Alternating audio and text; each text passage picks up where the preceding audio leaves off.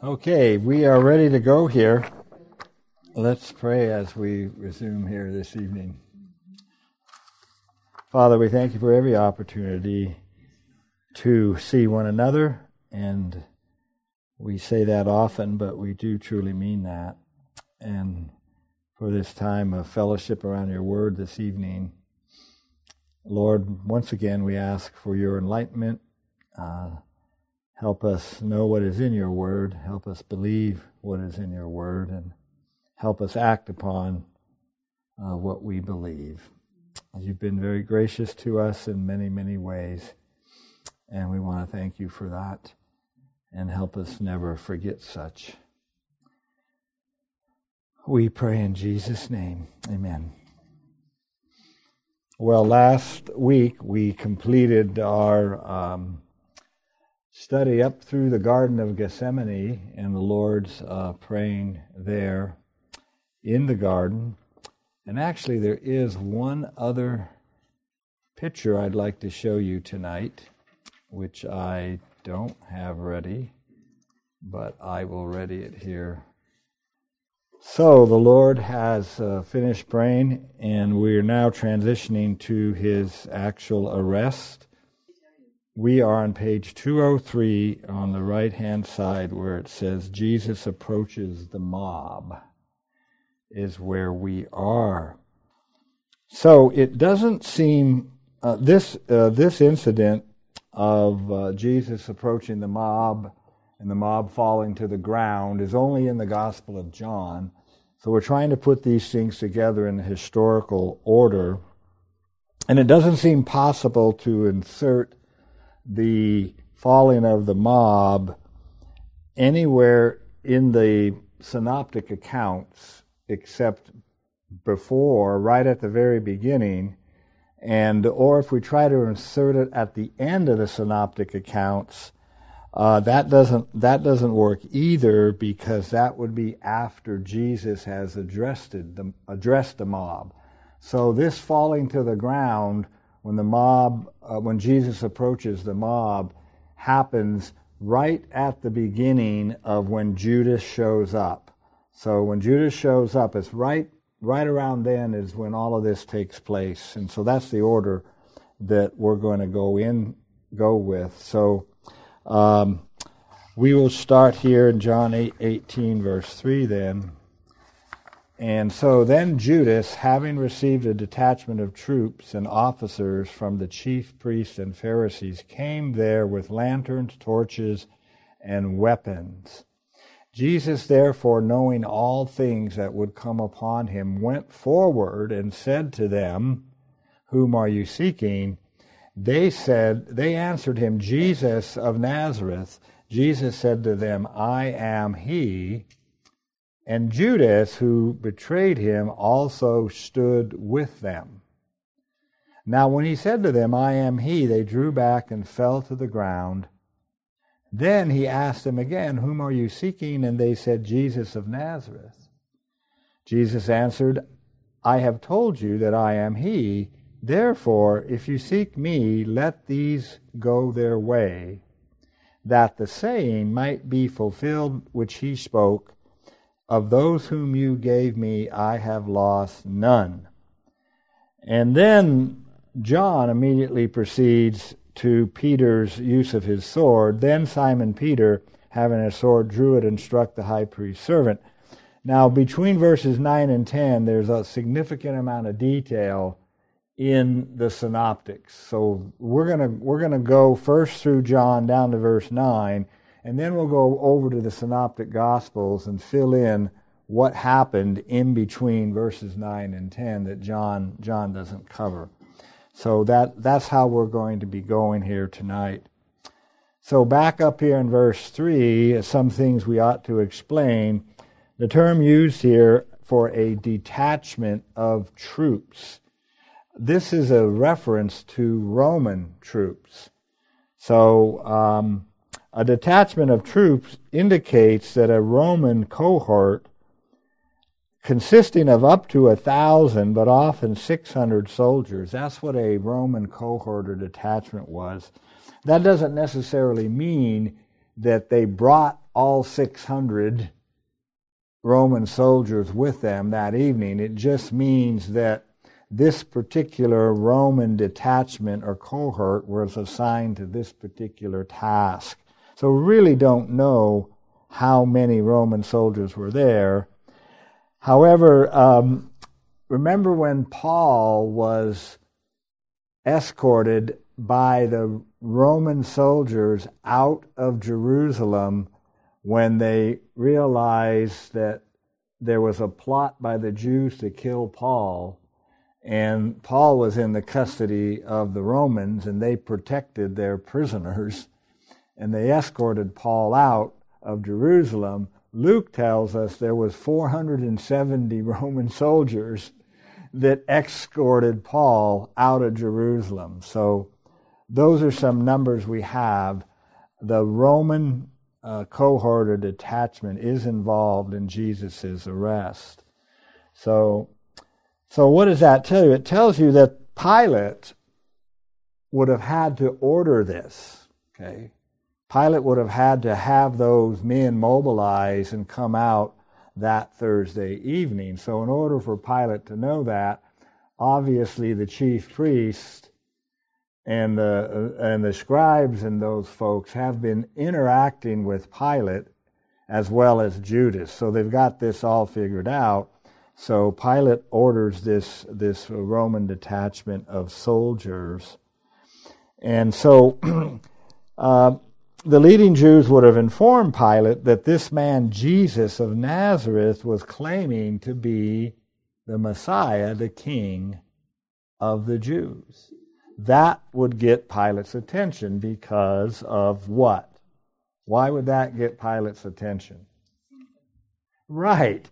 Since this man is claiming to be a king and the King of the Jews, he could be a rival to Caesar or cause an insurrection and throw off Roman rule of Judea. So that would get Pilate's attention.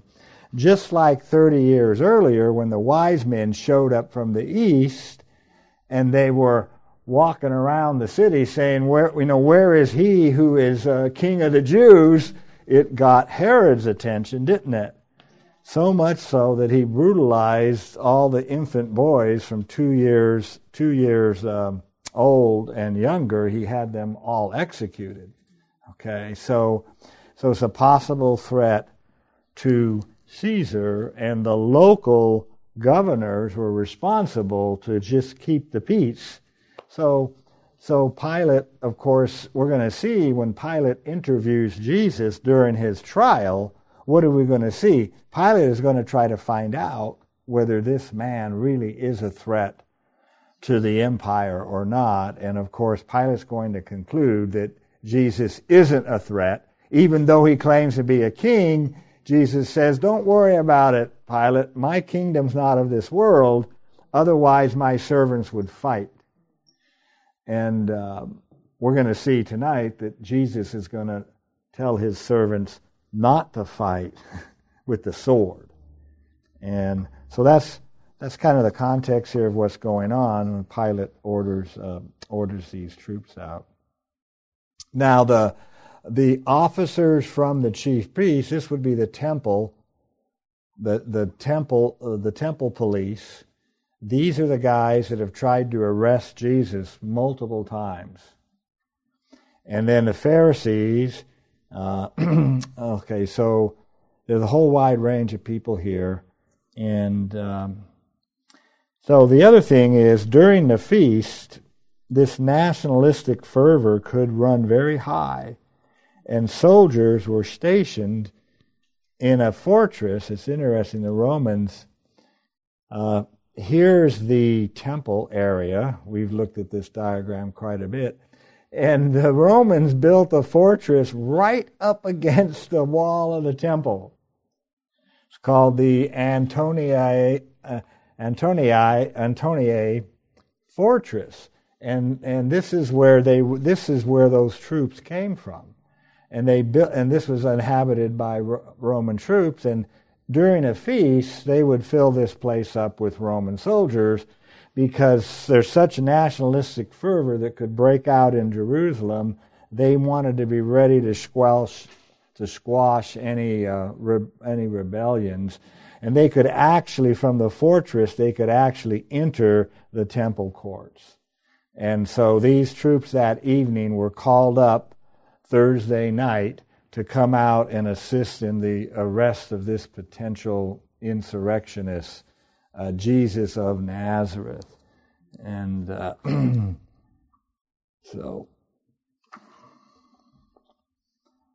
so Judas leads the mob, having lanterns, torches, and weapons, to Gethsemane, because Judas knew that's where Jesus often would be. So Jesus obviously is not avoiding them. He would go some other place if he was trying to avoid them. So John tells us, Jesus, therefore, knowing all things that would come to him. That's typical John, isn't it? John kind of gives us what's going on in Jesus' mind. And here's another one of those statements. John knows how Jesus is thinking at this moment, knowing that all things that would come upon him, went forward and said to them, "Whom are you seeking?" Judas may have approached Jesus and kissed him at the same time. Trying to put John and the synoptics together is a little bit difficult, but it may be right at this same time as Jesus approached the crowd and said, "Whom do you seek?" Judas himself may have come up right at that same time. We can't get any more precise than that. But John always shows Jesus is still in charge of all the events that are unfolding that evening.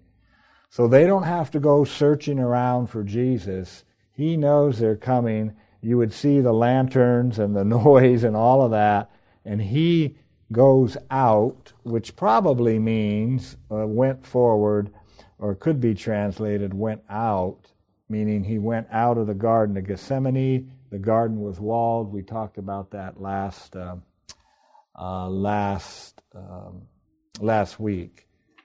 So, and he asked the question, "Whom are you seeking?" Now, when Jesus says, "I am He," before we get to everybody falling down for a minute, the soldiers and the temple police must have been surprised. Why? Because they had tried to arrest him multiple times before. And when we read through the Gospel of John, we see there were multiple times on other occasions when they were sent to arrest him or when he avoided the crowd. And so he always escaped or disappeared. They couldn't arrest him. But this time, when they arrive, he just presents himself to them. So this is different. His behavior is very different. They are prepared at least for a search to track down the insurrectionist and likely some type of fight with his followers. They're prepared for this. But instead, the insurrectionist comes up out of the garden and initiates the interchange. And he makes their task very simple. No weapons will be raised. Whom are you seeking? Jesus of Nazareth, they say, "I am He." They will be able to go back home that evening. They're not going to be up all evening and go back to bed. The Roman soldiers are saying, "Boy, this mission was easy. We're going to get back in our beds here. Maybe before midnight, we're done." Turn them over to the chief priest, and the temple police can handle it from here. We don't need a Roman battalion of troops to handle this situation. We're out of here. So, very good. It's not going to be a long night. Now, when we first read John's Gospel,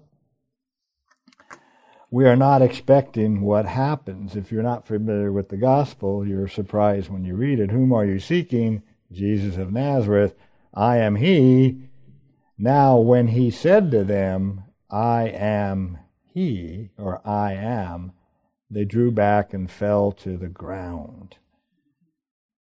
So J.R. Michaels makes the point, just to make sure we perceive the connection, John repeats the two words, then as he said to them, I am, they drew back and fell to the ground. You see how John does that.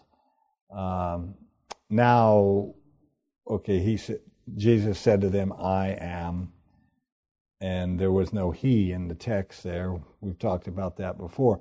Jesus said to them, I am. Now, when he said to them, I am, okay, and so John specifically says, when he said to them, I am, focusing us on that phrase of what he said, okay. They drew back and fell to the ground. So, though we are surprised when we read this the first time, John has skillfully prepared us for it by already including a number of Jesus' I am statements, hasn't he? Especially in John chapter 8. You know, what we have here is consistent with the highest Christology as expressed in John 8:58 and coming after the resurrection of Thomas's confession.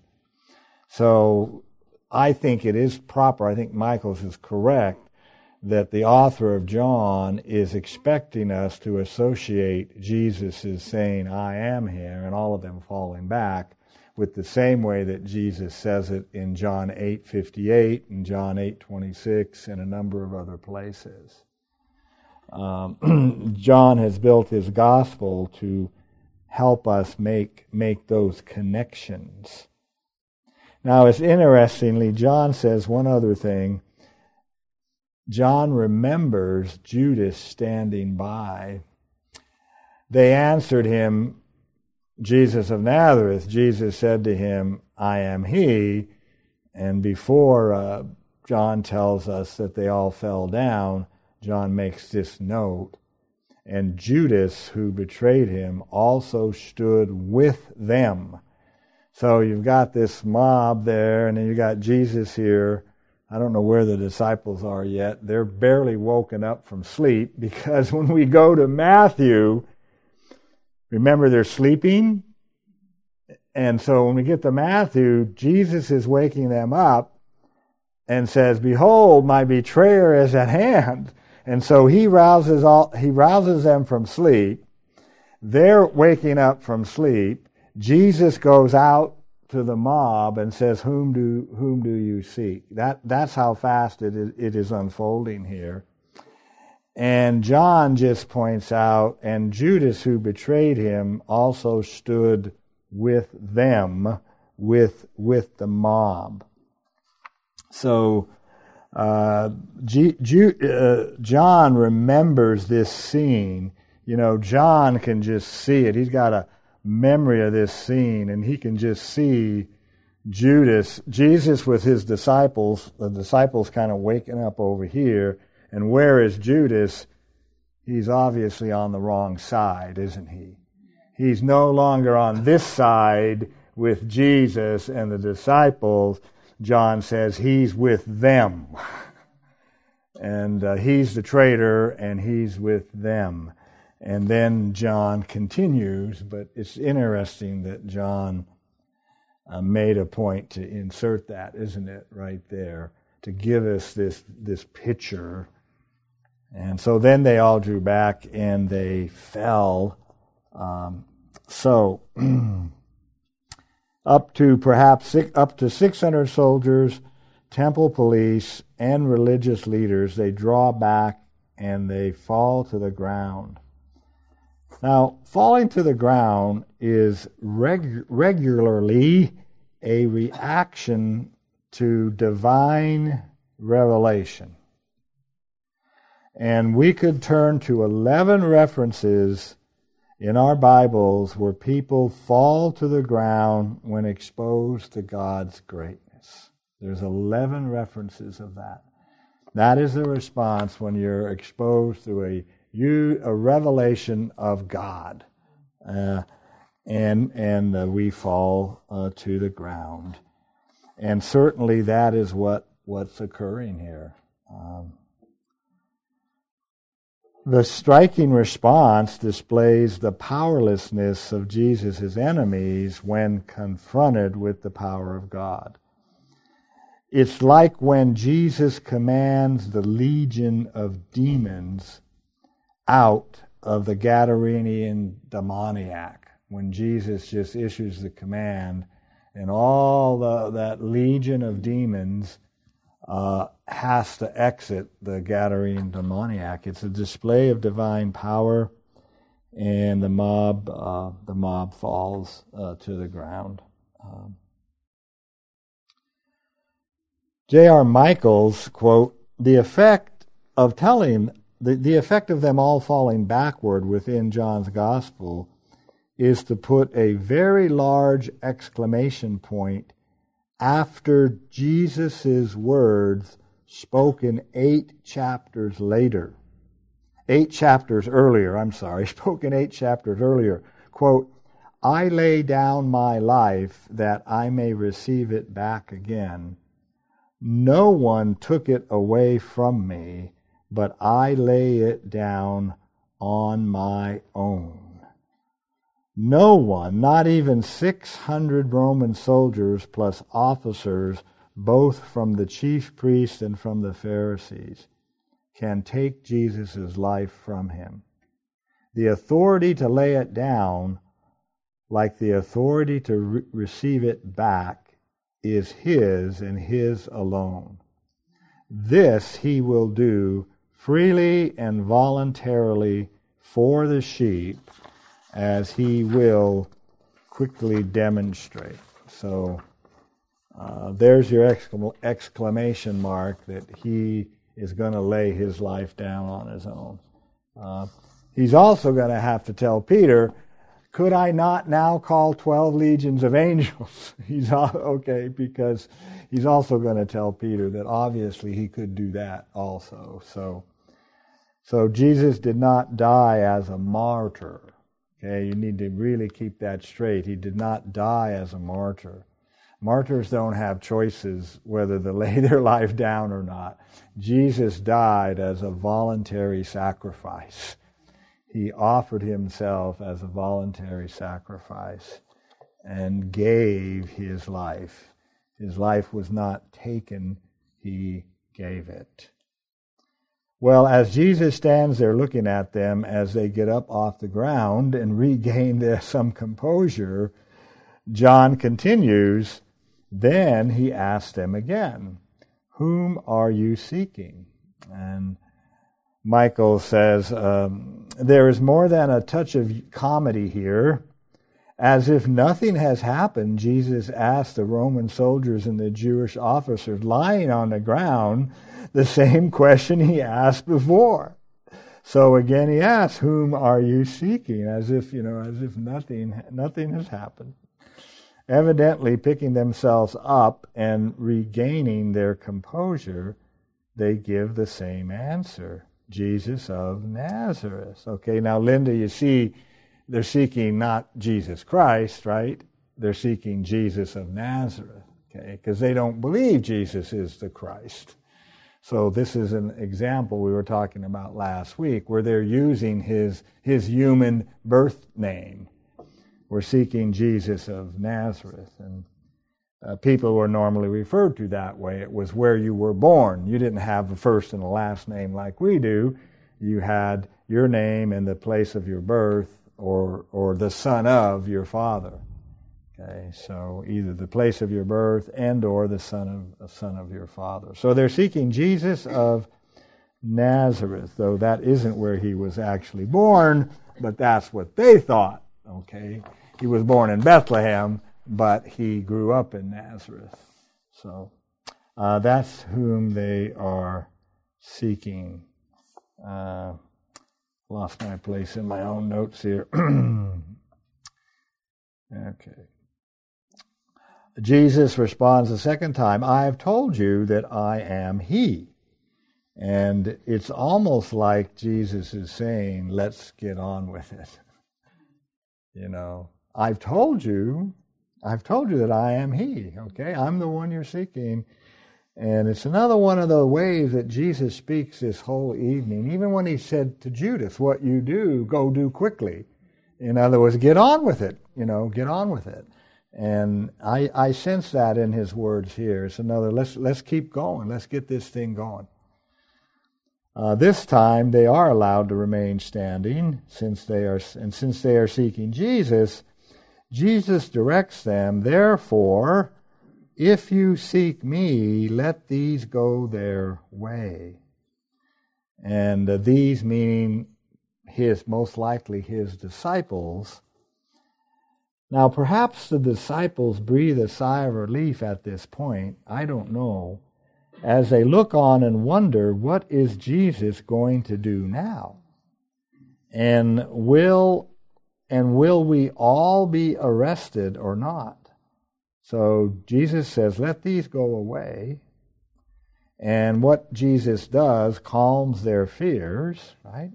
Let these go away. Now we know from the synoptics that the disciples did not flee at this moment. They didn't flee at this time. Jesus is engaged with the mob, probably the chief priest, maybe, or whoever the chief priest sent, the main officers and officers of the temple.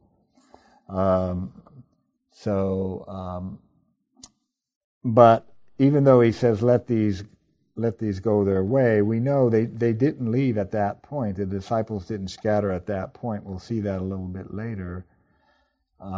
They scatter after Jesus finishes addressing the crowd.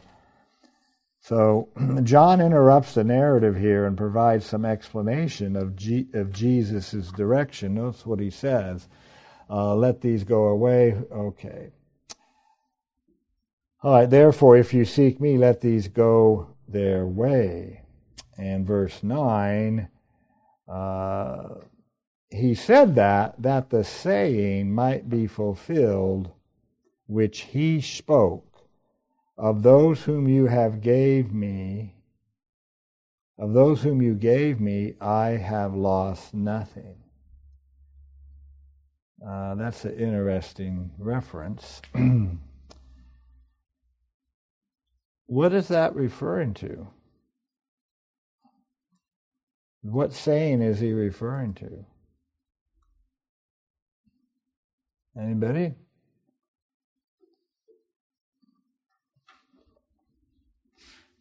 Mark? His disciples? Yeah. And when was these sayings said? What's that? That's right.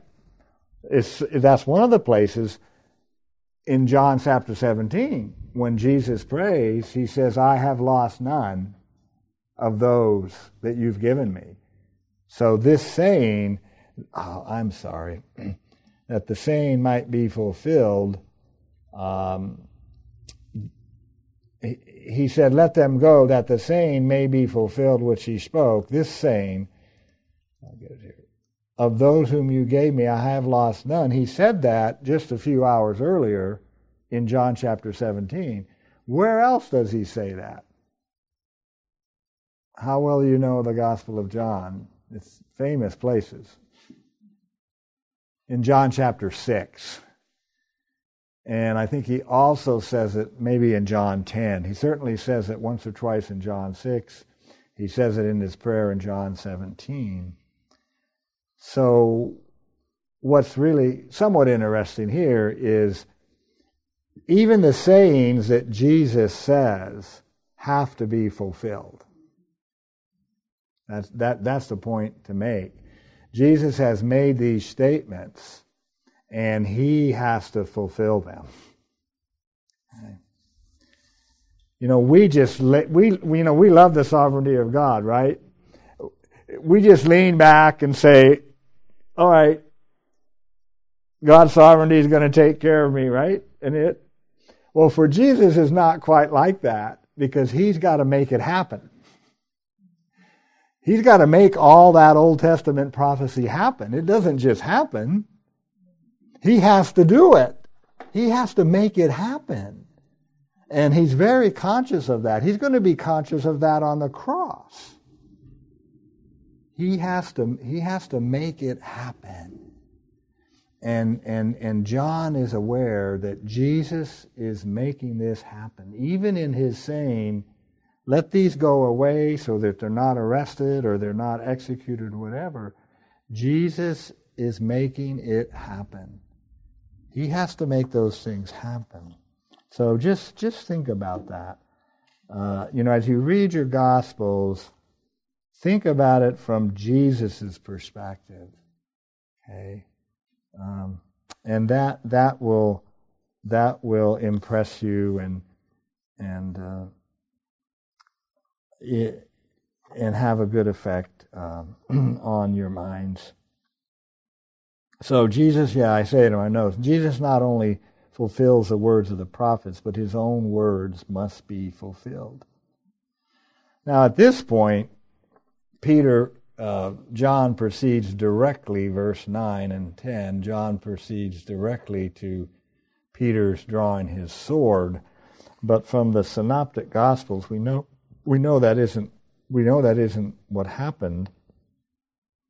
And the material that John includes and leaves out seems to indicate that he has read at least one of the Synoptic Gospels. I mean, we're not certain about that, but John leaves some pretty critical stuff out, but he doesn't need to put it in because perhaps he already knows it's in the Synoptic Gospels. In Luke, it says that Jesus healed. We're going to get there. We're stopped at verse 9, but I right now I switched from talking about the events to the text of Scripture. I'm just pointing out to you there's a lot of study about these four Gospels, so I'm switching now to talk about the text and to kind of show us what John does and doesn't do. So, there's a lot of discussion, well, why does John leave things out? And so forth. And I'm just pointing out to you these places where there are gaps that he intentionally leaves out. And one of the explanations of that is John wrote his gospel last, didn't he? I think that is still true, that John's the last gospel to be written, so the other gospels are already in circulation. So maybe that's why John leaves it out. There's one other interesting thing I'll say, and then I'll move on. And that is, John doesn't necessarily need the synoptics because John's a first-hand witness, isn't he? Right? So, I don't know. We're just not certain, but it's good to think about how the text has been put together. So one of the reasons we might say John is not dependent on the synoptics, he really doesn't look like that, because can you find a single quote in the Gospel of John that is word for word the same as in the Synoptic Gospels? I don't think you can, you see. But if we play that same exercise with Matthew, Mark, and Luke, what do we discover? We discover quotes, sentences that are word for word, absolutely identical when we do that with the Synoptic Gospels. Okay?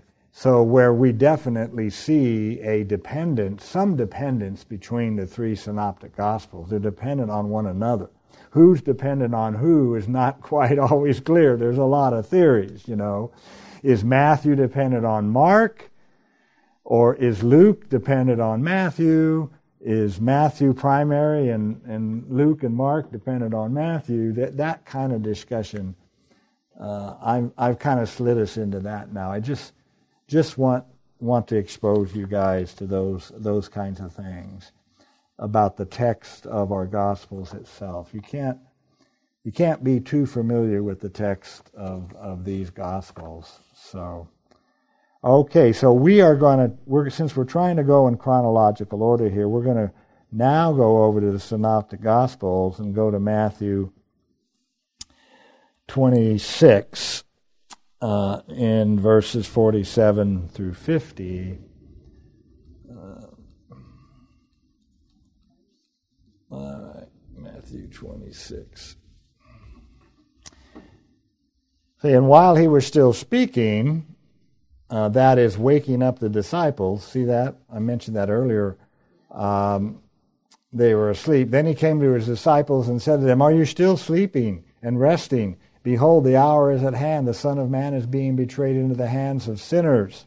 Rise, let us be going. See, my betrayer is at hand." Okay, so they've just woken up. He's woken them up, and Judas is there.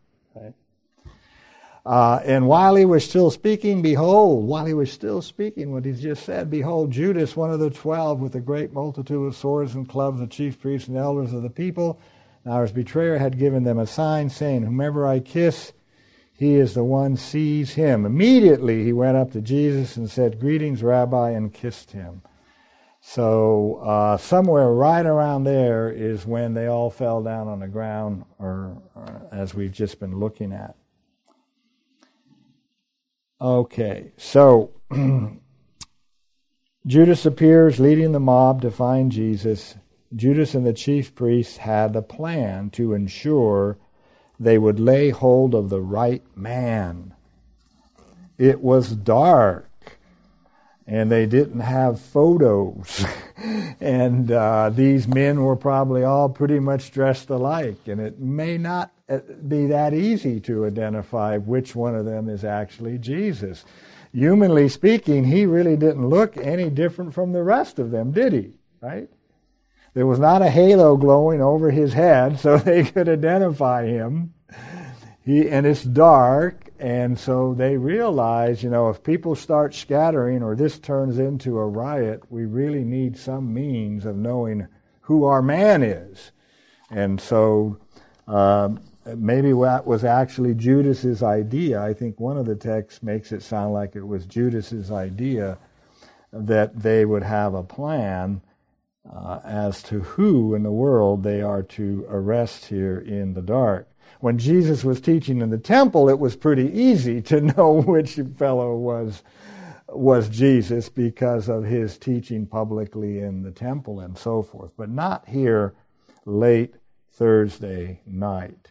So they developed that plan.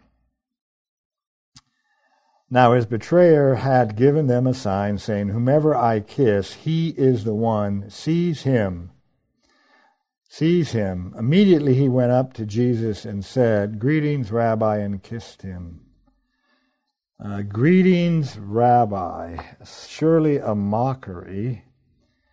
Judas had given up on following this teacher. Okay. No more, Rabbi meant teacher, okay.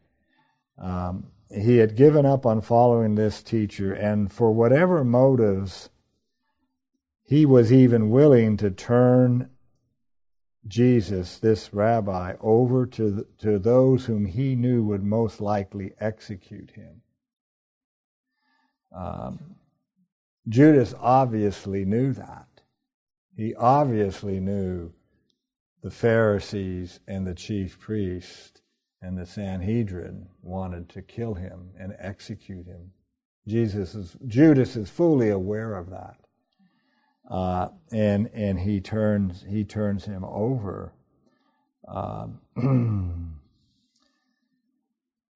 What was to be an expression of affection, the kiss, is turned into an act of betrayal. Greetings, Rabbi, and then he kissed him. Jesus responds, according to Matthew here,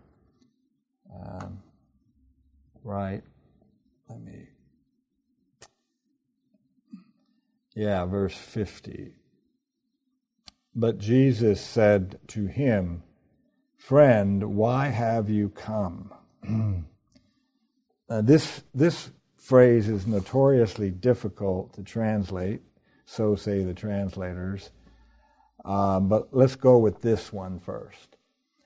Friend, why have you come? Of course, Jesus and Judas both know very well why Judas has come. They both know very well. So perhaps Jesus' question emphasizes to Judas his treasonous act. I know why you've come, and you know why you've come. You've come to betray me. We both know that. You know that, and I know that. We both know that. Now, the saying is notoriously difficult to translate. Other translations read this way: "Friend, do what you came to do." Do what you came to do. If you're reading the ESV tonight, it probably has a footnote, and it footnotes the other translation. And we'll just let our Greek scholars keep studying the language, and maybe they can clarify some of these things as they continue to try to understand the Greek language. There's no textual variant involved here, so that's not in play. It's just very difficult to translate, from what I understand. So Jesus responds to Judas, "Friend, why have you come?" Of course, okay, we know that. The other translation, "Friend, do what you came to do," is also possible, in which case it is another example of Jesus in control and moving things along. Okay? Do what you do. Well, that's a few hours earlier. What did he say? What you do quickly. So, you could connect this alternate translation up. It sounds parallel to what Jesus told him when he left the Lord's Supper, when he left the Passover meal. What you do quickly. So, do what you came to do. Luke records Jesus asking, "Judas, are you betraying the Son of Man with a kiss?" Most of us don't remember that, do you? I didn't. I didn't remember that. But it's right there in Luke. It's unique to Luke. And so maybe Jesus must have said that to him as he was approaching him, or immediately after. Somewhere in that interchange, Jesus said that. Okay, so that's what Luke puts in there for us. So now, how to understand Jesus' addressing Judas as friend is not easy to determine. They'd been together for 3 years. He's one of the 12. And Judas surely was sharing in the excitement in the early days. And he becomes disappointed because Jesus is not the political Messiah. He's not the king. Okay? And those hopes, Judas finally realizes he's never going to be crowned king in Jerusalem and set up this kingdom, and he's disillusioned, and he betrays Jesus. So that transition takes place. But now, don't hang on to your doctrine of the incarnation. that Jesus is truly man, correct? He's truly man, and he's truly God. Think about his true humanity. On a non-omniscient, fully human level, did the feelings of friendship exist between Judas and Jesus? And I cannot see how they could not have. Okay? On a fully human level, there was a friendship. Those feelings did exist. And the Old Testament psalm actually says that, my friend has lifted up his heel against me. And David had the same experience, didn't he? I mean, ultimately, Joab turned against David.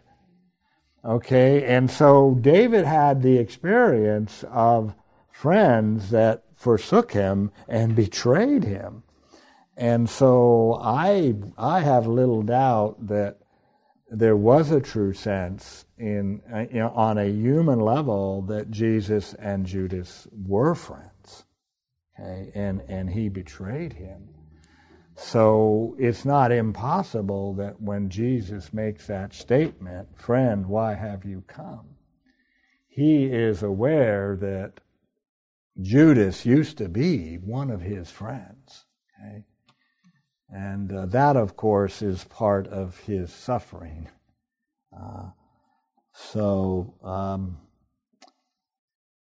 Okay, now, at this point, Peter assaults the high priest's servant. Okay. But Jesus said to him, "Friend, why have you come to me?" Then they came and laid hands on Jesus and took him. And suddenly one of those who were with Jesus stretched out his hand and drew his sword. Hold on a minute. I got to rehabilitate Peter a little bit here. Hold on. Luke gives us one more very significant detail how this unfolded. So let's go over to Luke 22, verse 49, and we learn something very, very interesting. Okay, verse 48, but Jesus said to him, "Judas, are you betraying the Son of Man with a kiss?" When those around him saw what was going to happen, they, plural, said to Jesus, "Lord, shall we strike with the sword?" Okay. So it wasn't just Peter that was right on the verge to strike with the sword. So there's a number of people there with Jesus who are ready to engage in a bloody to the death fight. Not just Peter. Now, they asked the Lord, and it appears to me they waited for an answer. Now, Peter did not wait for an answer. And Peter went ahead and drew his sword. Then one of them, and Luke obviously knows it was Peter, but Luke leaves out the names. We'll talk about that in a moment. Why does he leave the names out? Only John mentions that it was Peter, by the way. Matthew, Mark, and Luke do not mention that it was Peter. They all hide Peter's identity. And one of the reasons might be is they're writing, after all of these events, and they're trying to protect the identity of the disciples and the apostles. Might be. I don't know.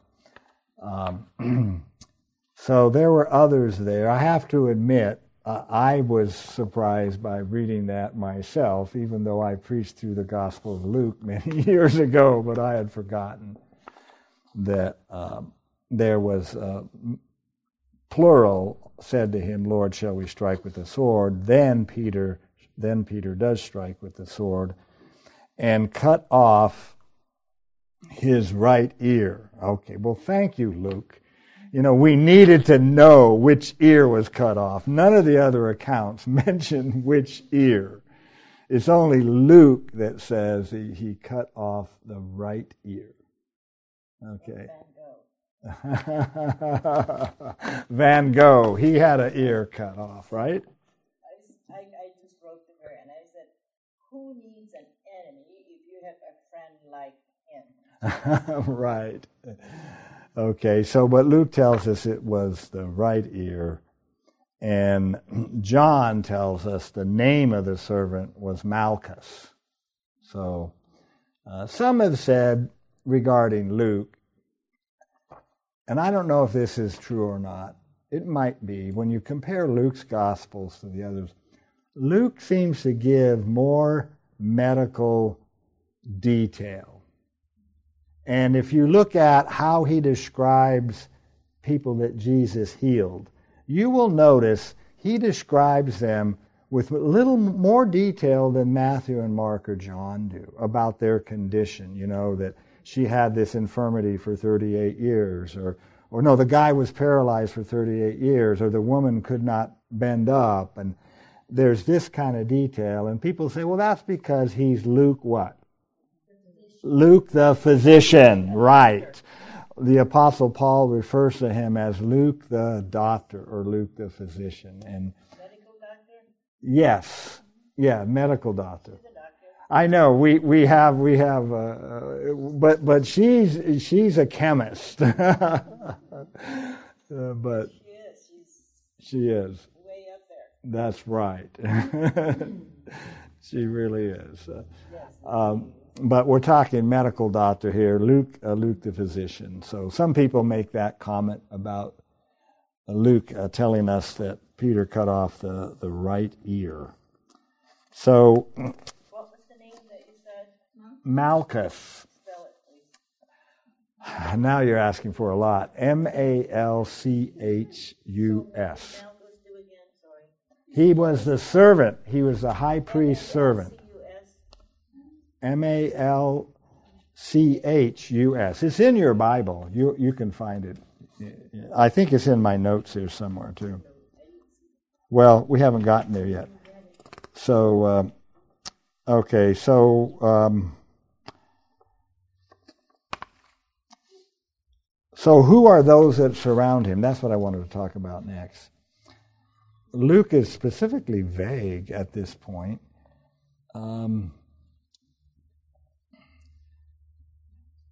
Let me back up. Yeah, he just says, when those around him. Okay, and there's not a textual variant here. See, I'm going to flip back to talk about the text again and translation issues. And I want to show you the other translations. Okay. And I'm going to pick on the NIV a little bit. Okay. And don't get me wrong, but you see, when those around him, that's what Luke said. He didn't say who they were. Okay? Those around him saw what was going on. ESV, and when those who were around him saw what was going on. New American Standard, when those who were around him saw what was going on. New English Translation, when those who were around him saw what was going on. Now we've hit a phrase that's easy to translate, right? Everybody agrees on the translation of that phrase. I've just given you 4 popular English versions. They all agree. But now NIV says, when Jesus' followers saw what was going to happen. And so what they've done is they've done some interpretation work for you. Okay, this is a difference between when you buy a Bible, there's called formal equivalent translations. These 4 are all formal equivalent translations. And they preserve the ambiguity. See? Who are those who were around him? They leave the text like that, so you, as you read, have to, from the context, figure out that. That would be the same for a Greek reader. Person who knew Greek, the ambiguity would be there in the Greek text. And that makes the Bible a little harder to read. Okay? But here, with the NIV translation, is a dynamic equivalent translation. And so they say we're not going to try to formally translate the words, word for word, as best as we can. We are going to do a dynamic translation as to what it really means. Okay? And so all I'm saying is you can see it there. So if you haven't understood those kinds of things about translation, this is just a good example to help you understand how our Bibles are translated. So, and of course, there's a tug-of-war between accuracy to the original and readability. You know, anytime you translate, you're going to struggle between making it easy to read and yet preserving precisely in the original language. And that's just, but we're just blessed to have multiple translations. You know, you can, sometimes when you can't figure something out, go read the NIV, and the large majority of times, I would say the NIV gets it right. All right? A large majority of times, the NIV gets it right. But, Why is it then that the NIV is the least popular for, preachers and ministers to recommend as a, what is that word? Reference, Least popular? That's what the impression I have. Well, maybe the NIV has been around a long time, and it was by far the most popular modern English translation for a long time. I'm thinking of another. There's the ESV has become pretty popular these days, and so if you are an expository preacher, it's hard to. I don't want to be unfair. Some people wouldn't agree with me, but if you're an expository preacher, and sometimes you tend to want to talk about meanings of words and things, it's hard to do that from a dynamic equivalent translation. Okay, what do you use mostly? The New King James, which is the first one on the list here, but I mean you can use any of these. I'm not here to say the ESV is better or worse, and all four of these, and there's others you can use as well. I'm thinking of my family again. It is good or great. Yeah. If they open some form of a Bible, whether it's NIV, which is easier to be understood. It depends on their reading level. I have to admit, in our culture, I tend to like to recommend these four here.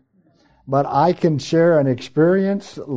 Years ago, we were working with a lady, maybe in her 30s. And I was trying to use the New King James with her, which is pretty modern English, it is. And after a while, I said, read the NIV.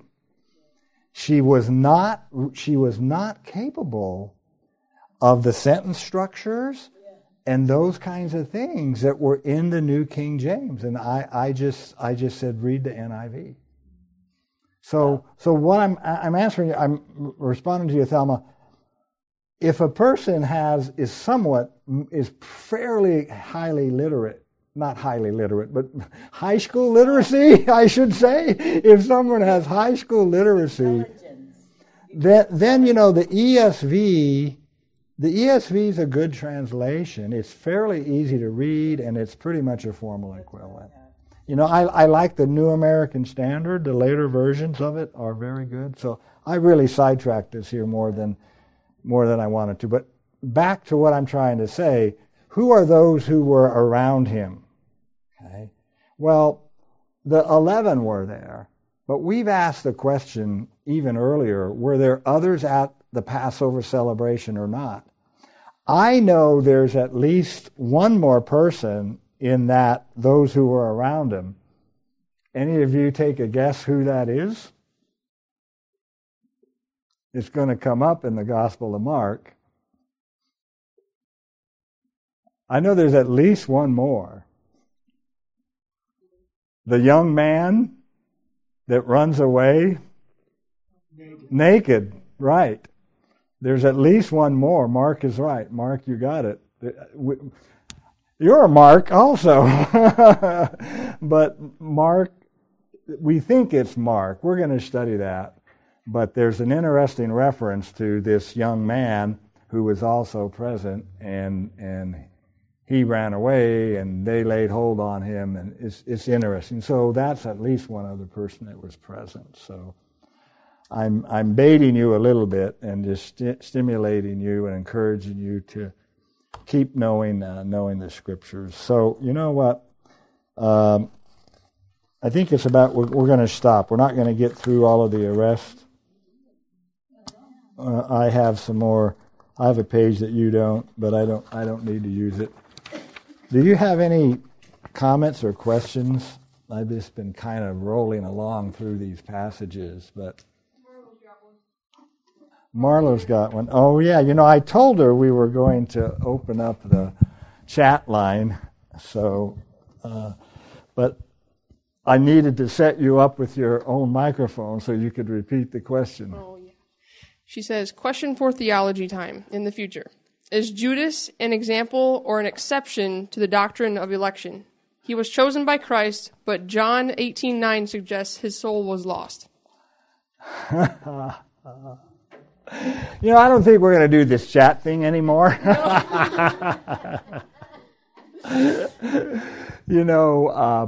We'll address that during theology time. I'll kick that down the road. Yeah. Okay. So cool. That's working. Any other questions? All right. Let's pray. Lord, once again, we thank you for inscripturating your word so that we do not have to depend on our memories, Father.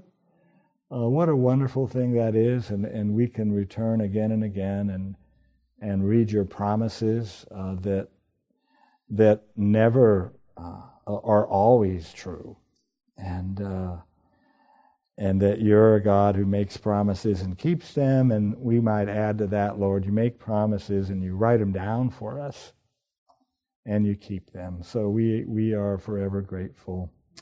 Lord, we thank you for one another and the fellowship that we can have here this evening. And yes, may you use us to encourage others to read your word, and may we be able to defend it and explain it. We pray in Christ's name. Amen.